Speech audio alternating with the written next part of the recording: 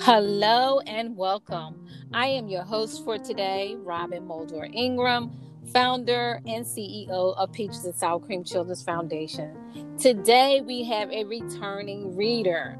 She was so excited she wanted to read again. So today we have Amira Mulder, a rising second grader. Hello, Amira, are you there? Yes. How are you today? Good. Wonderful. Amira, before you read your book, I would like to ask you a few questions. Is that okay? Yes. Okay. So the first thing I want to ask is, do you like to read? Yes. Okay. Why do you like to read? It's because it helps me learn about the world and it helps me write and read. Oh my goodness, that is an excellent answer. And so therefore, do you agree that reading is important? Yes. Wonderful. So how many books have you read this summer? 25. Wow, you have really been reading a lot. So I'm sure you have some favorite books. Is that all right? Is that correct?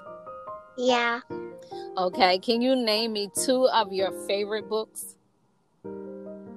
The pigeon has to go to school, and if you bring a mouse to school. Wow. Okay. And I also thought one of your favorites was Lily. What's the title of that one? Lily Plastic Purple Purse. Is that correct? Yeah. Okay. Wonderful. And then I want to ask you, would you tell other children you must read? Do you think it's important for other children to read? Yes. So what would you say to the children? You should read because it will help you learn. Absolutely. Oh, wow. You're so smart.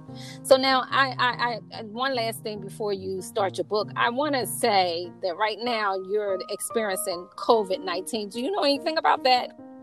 No. No? Okay. Well, did anyone at home, did your brother and sister, mom, anyone talk about COVID-19?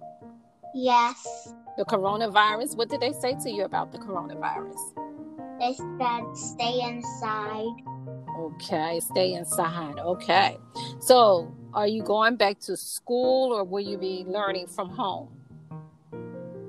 I'm gonna be going back to school. Oh, when? Do you know when? No. Okay, sometime like at the end of the month, August. Okay. All right. Well, that concludes my questions. And so now you are going to be reading The Pigeon Has to Go to School by Mo Willems. Are you ready? Yes. Okay, you may begin. The pigeon has to go to school. Wait, don't read that title. Too late, rats. Why do I have to go to school? I already know everything.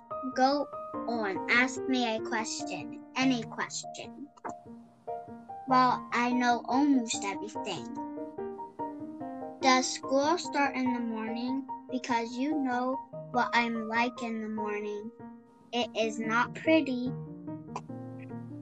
I wish I was a little chick again. A little itty bitty baby not going to school. Baby wavy pigeon. What if I don't like school? What if I really don't like it? What if I really, really don't like it? What if? What if the teacher doesn't like pigeons? And the stuff. What about all that stuff? There's so much stuff to learn. What if I learn too much? My head might pop off. Pop!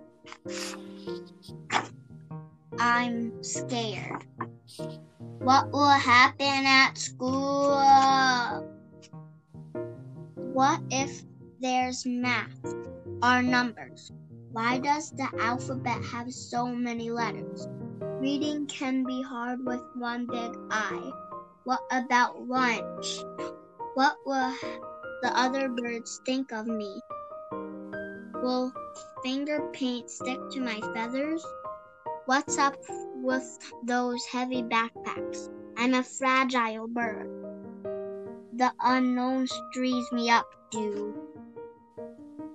There should be a place to replace those things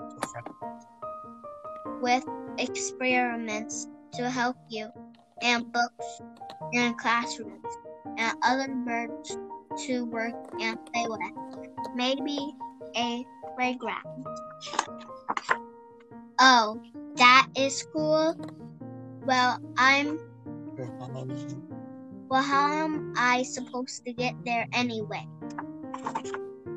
Wazah, wazah, wazah.